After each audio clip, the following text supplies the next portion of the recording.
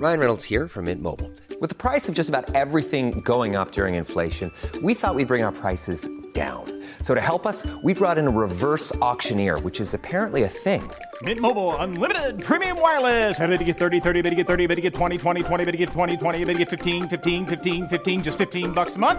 Sold! Give it a try at mintmobile.com/switch. $45 up front for 3 months plus taxes and fees. Promo rate for new customers for limited time. Unlimited more than 40 gigabytes per month. Slows full terms at mintmobile.com.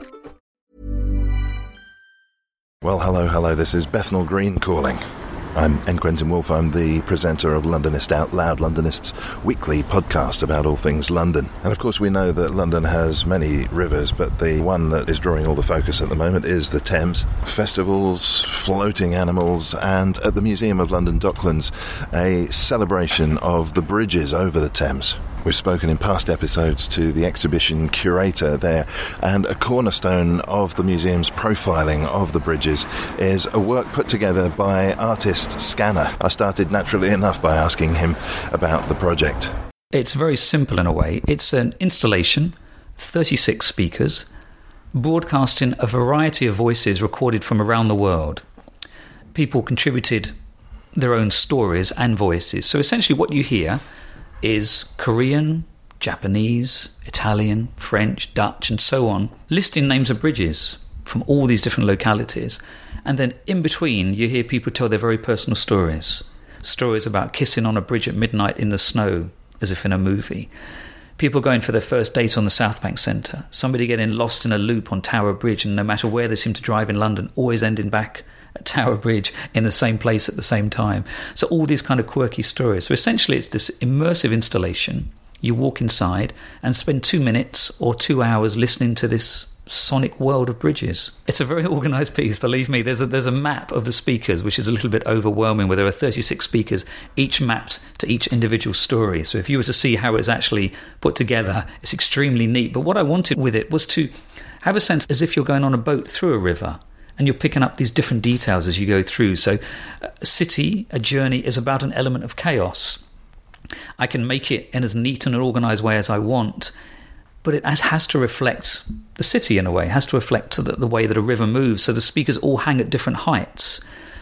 I considered hanging them all at the same height, and I thought that is just too OCD, really. You know, let's have them at a different angle. And also the fact is, it means that very small children, wheelchair visitors, all kinds of characters can actually enjoy the piece, and people significantly taller than me.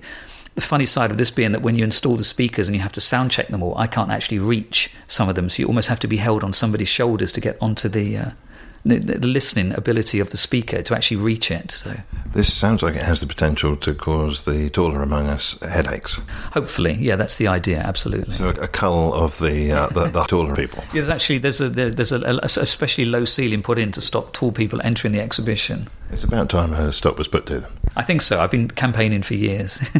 And this is part of a festival which we've mentioned in previous podcasts. Shall we talk about the genesis of the idea? And I want to really pin you down and find out how genuinely this does spring from the bridges over the Thames, and how much of it perhaps was an idea that might have surfaced under any circumstances. It's funny, actually, and let's be honest here, the absolute true story is, and this is how it works. I told the museum this just this week, actually.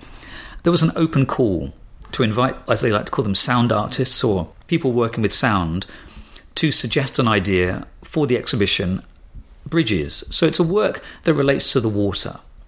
So I thought, wow, this is a great opportunity, as did apparently countless other people. But I had absolutely no ideas at all. I tortured myself with an idea of, why don't I build a sculpture of a bridge and somehow people can interact with it in the museum? Or should it be using recordings of the River Thames or the local water in Docklands and bring that back inside the museum? Every idea I had, I thought was absolute rubbish.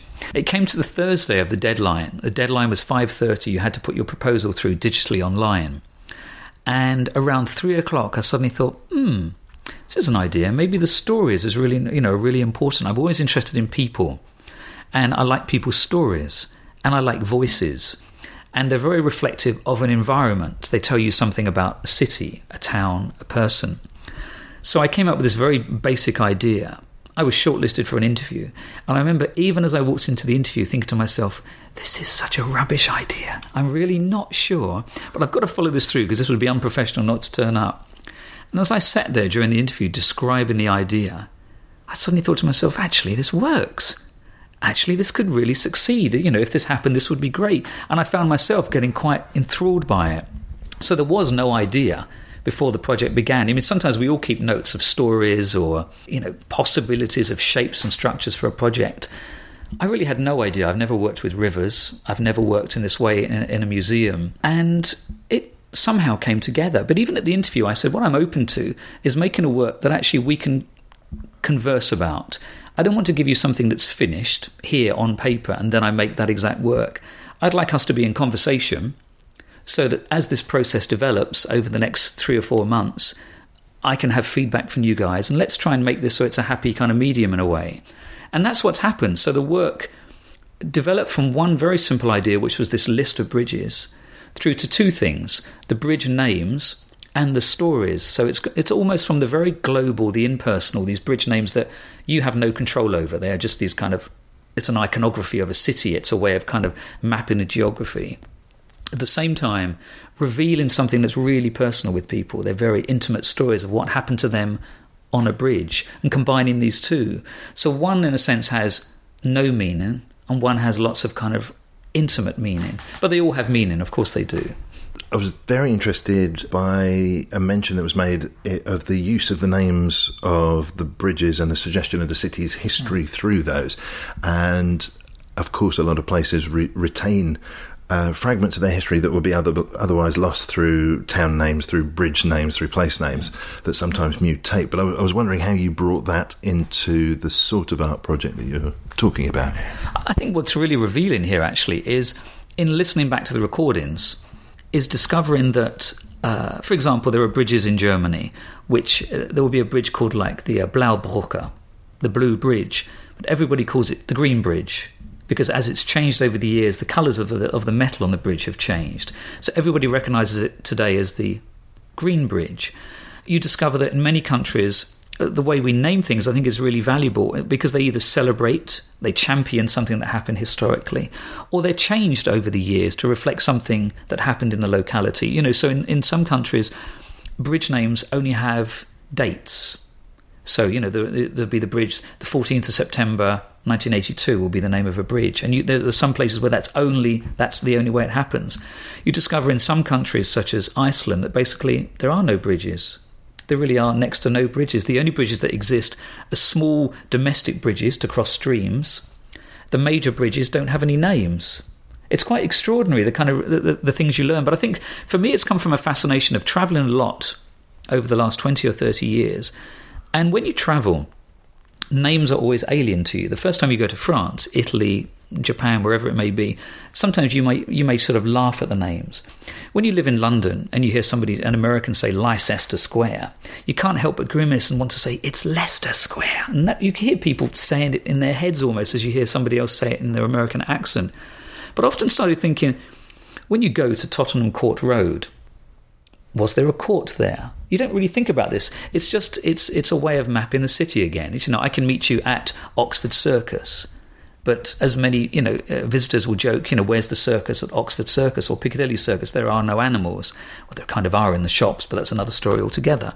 But there was that fascination that's always been for me with language. And so when we started thinking about bridges for the exhibition, in the discussion at the interview, I thought, wow, there's a way of really exploring the history of a city in a way, and not only the city of London, but also of the world, and see what else comes back. So when I got contributions from Vietnam, for example, I learned that in Vietnam, you have to drive over certain bridges or walk over certain bridges when you get married or when you have an exam, because it brings you good luck. But you have to go in a particular order to bring you that good luck. And there's something quite magical about that. And I think what's really fascinating is once you have this huge collage of all these voices, in a sense, it's all this kind of magic for me, almost, around the world. It's almost like a spell being cast of these hundreds and hundreds of names all floating over one another. And then suddenly, above them, this very banal but touching story appears of something that happened to them on a bridge, either funny, romantic, whatever it may be. So it's this kind of, it's this balance between, in a sense, the recognisable, the visible, and what I'd call almost invisible. Names are largely invisible of places until you see something that's either humorous impossible to pronounce or whatever it may be. But there's a way of, for me, in projects like this, of suddenly making you see the city again or see a name again. And I always think if somebody's experienced one of these works and just leaves for a moment and sees a name outside and thinks, I wonder what that really means, Docklands, there must have been a dock here. It sounds absurd, but we don't always think about the origins of these words, these terms we use. It's astonishing, isn't it, to realise that may well be an invisible truth to somebody who's, I don't know, maybe born in this century and might not realise that. A note to American listeners, incidentally, of course, it's not Leicester Square, it's like Chester Square. So what about the comparison? What is the comparison of the way we handle bridges and the way we treat our bridges and the way we view our bridges in this country, in this city? What have you learnt about that? I think I've learnt that in London, we almost take no notice of them, in a sense. It's through largely speaking, people I've been speaking to, it's a means of traversing one place to another. I mean, bridges are remarkable in their ingenious way of taking you over the impossible, in a sense. They take you across masses of water that you could never cross, bridges across joining two mountains that would be impossible to make that journey. But we don't take any notice of them. They're kind of there. The same way if we made a project about pavements and started thinking about that, or brick walls. I think what's really funny is, as soon as we start thinking about something, let's say you and I talk about sunglasses or shoes, as soon as you start having that conversation, your eyes want to creep down and check the shoes that the other person's wearing. Or if you're out in the streets, you start noticing everybody's sunglasses. So I think what I learnt is that we take no notice of these things. And when I was in the museum, several days I spent actually in the Museum of London Docklands asking people stories about bridges. And you'd approach somebody and you'd say, look, I just wondered, you've been to see this exhibition on bridges. Do you have any memories of a bridge? Any stories? And almost every time they'd say no. And then they'd sort of mill around the bookstore, and a few minutes later, one or two would come up and say, actually, I do remember that every time my wife goes across the bridge, she recites this William Blake poem. I thought that was really fantastic. So I approached the man's wife and I said, look, I just heard this great story about you. Would you mind just telling it to me? He said, no, I'm too shy. So I never got the story. Oh. So it's quite funny that you have these moments where you realise that until you point to it, you don't really think about them. I mean, I'm not sure. I think only when a bridge is closed do you even start thinking about it, because you get frustrated thinking, I can't get from this point to the next point. Well, I think that speaks to a wider truth about how we take the city for granted. I mean, think of any tube or overground closure. Yeah, absolutely. And I think that's what's quite intriguing. I think it's really of value to make work sometimes that actually offers a brief pause or a rethinking process about a city, a place, a person, a voice, a language, whatever it may be. And I think in the history of my work, projects I've made have often been reflecting on those kind of aspects, of finding something that's there all the time, largely invisible, and making it visible for a moment. So then we retune ourselves and hopefully invigorate, learn something, and take it away with us. The listener might be getting a sense of déjà vu, and you might be, I'm not sure whether you'd be surprised to know that the last couple of artists who work with installations in particular have been saying very much the same thing about the central drive behind their work, a central drive behind their work being to open the eyes of somebody who's over familiar with a particular area and just getting them to look again at it. Florentine Hoffman, creator of Hippopotamus, had exactly that to say, and I'm beginning to suspect that either we've hit a particular run of people, or maybe there's a particular mode going on here, particular fashion, maybe I mean a mood in art. It's a good point, actually. I wonder how much work, in a sense, is about questioning and reshaping and offering a mirror, in a sense, back to people. I mean, people often say that art is a type of mirror, it's a type of reflection, but we all act as filters, the way we take our information, the way we take our news. When you see an exhibition about bridges in the museum, it's giving you a curator's point of view. It's their opinion on what they feel that would be of value to you as a spectator, as a visitor to a museum. If you were to make that same choice yourself, it may be something quite different in a way. I think that's what's really rewarding about life in a very generic way, in a very generalized way, I should say, is that these things are thrown at you and it makes you rethink, which I think is really important. We could become very banal and very bored with our lives. And I like kind of reshaping myself and shaking things up a bit. I mean, a good example is the traditional model anybody makes with creative arts is if you're a writer, you generally spend time developing a book, you write it, hope that somebody publishes it, hope that somebody then buys it, and you start working on the next one, whilst all those royalties just pour in, as we know with writers. The same with music. There's a very traditional model with music, which is that you work for some time on a product, and whether you're a jazz musician, whether you're a Fleetwood Mac, whether you're a Mariah Carey, whether you're Nigel Kennedy, it doesn't matter who it is, you work on this material, you play concerts, you release a record, and you hope that somebody buys that product, and you play more concerts and earn more money, and watch those royalties pour in again. And I, curiously, have never done that. I've always just walked away from it, to be honest. I've never found it of reward to follow that pattern. It's just not in my character. Behind us here, there's a wall of CDs. That's my releases. So that's sort of 25 years or so of CD releases, and there's vinyl on the other side of us here. And, for me, if I release 5 albums in a year or 1 album every 3 years, it doesn't really make a difference in a sense. So what I'm interested in is connecting with people in stories in a way. I'm always interested in conversation. I continue to do interviews because actually you realize you can learn so much more about yourself and your own sort of creativity in these kind of conversations. And I realized that a number of my friends are people actually we met in exactly this scenario now, because you realize it's better than any dates in a sense, because you can kind of just be really honest about who you are and what you're interested in. And you're not trying to really necessarily sell something in a way. We're talking about an exhibition that's happening in a museum, but it's equally about you and I and about this kind of interaction.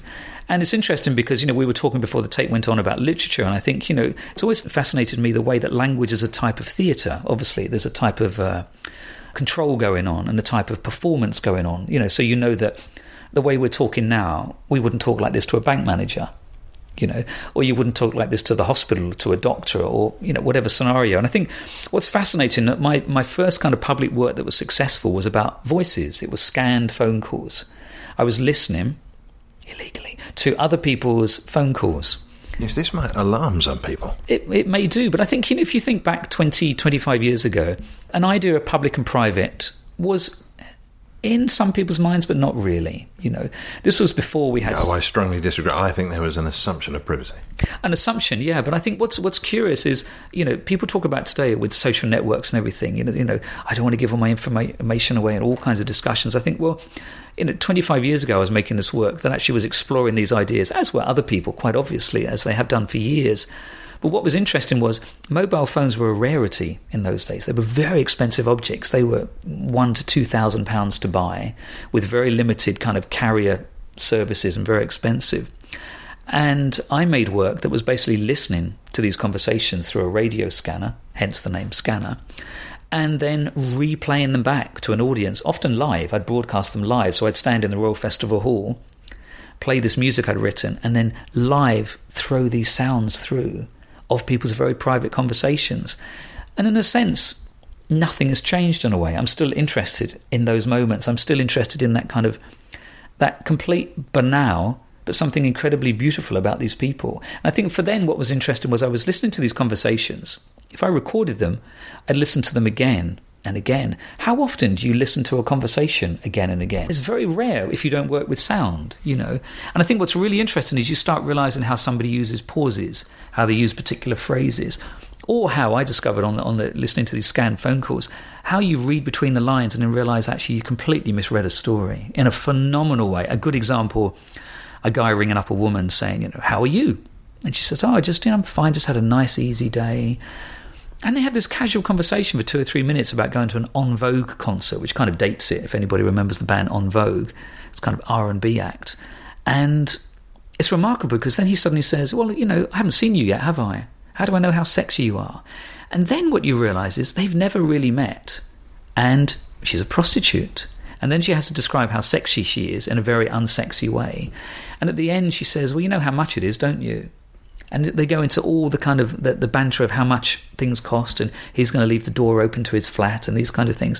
But what's funny, if you were to casually listen to this conversation, first of all, you think this is a boyfriend and girlfriend. but you have to, it's very, very subtle, the kind of intonation in it. And there's something really, to me, still very intriguing about the human voice. And as you say, that when you're editing something, it draws you so much closer to that person. But most times we don't have that opportunity. And I think even with the installation here, me sitting here for many hours, in fact getting RSI in my arm from editing the voices, these hundreds of contributions of people reading bridge names, you suddenly feel drawn into these worlds. I've got this guy from Denmark reading, and then somebody from LA, and the great one was the fellow from LA is the man who does the voiceovers for lots of movies. Not Red Pepper. No, and I can't think of the fellow's name. He's great, and he's got a voice like this and says, this bridge in LA. And it's absolutely amazing. Whereas you've got other people, there's a beautiful one of a woman in Wales with her daughter, and her daughter is probably about 5 or 6, and she's trying to read the names in Welsh. But even, as an adult, they're quite tricky, some Welsh names. And it's fantastic. So that the mother says it, and there's this little echo as the daughter is also trying to read the names. And it's something really touching about that moment of mother-daughter and wanting to engage in this, It's something, I think, there's always something very rewarding and revealing when you open up something to the public and ask for a contribution like this and see where it's like taking a sticky ball on top of a hill and rolling it down, seeing what it picks up as it gets to the bottom, and that's what the work kind of does. If you'd like to see the artistic output of Scanner, the place to go is the Museum of London Docklands, opening on the 5th of September and open until the 2nd of November of this year. Exhibition Bridging the World, installation in association with the exhibition called Bridge, which looks at the history of bridges through photography and documents, video installations, this kind of thing. Well, there we go, a flavour of the new installation by Scanner. Take a look at it yourself and check in with us for news, reviews and interviews around the Museum of London Docklands Bridge exhibition here at londonist.com.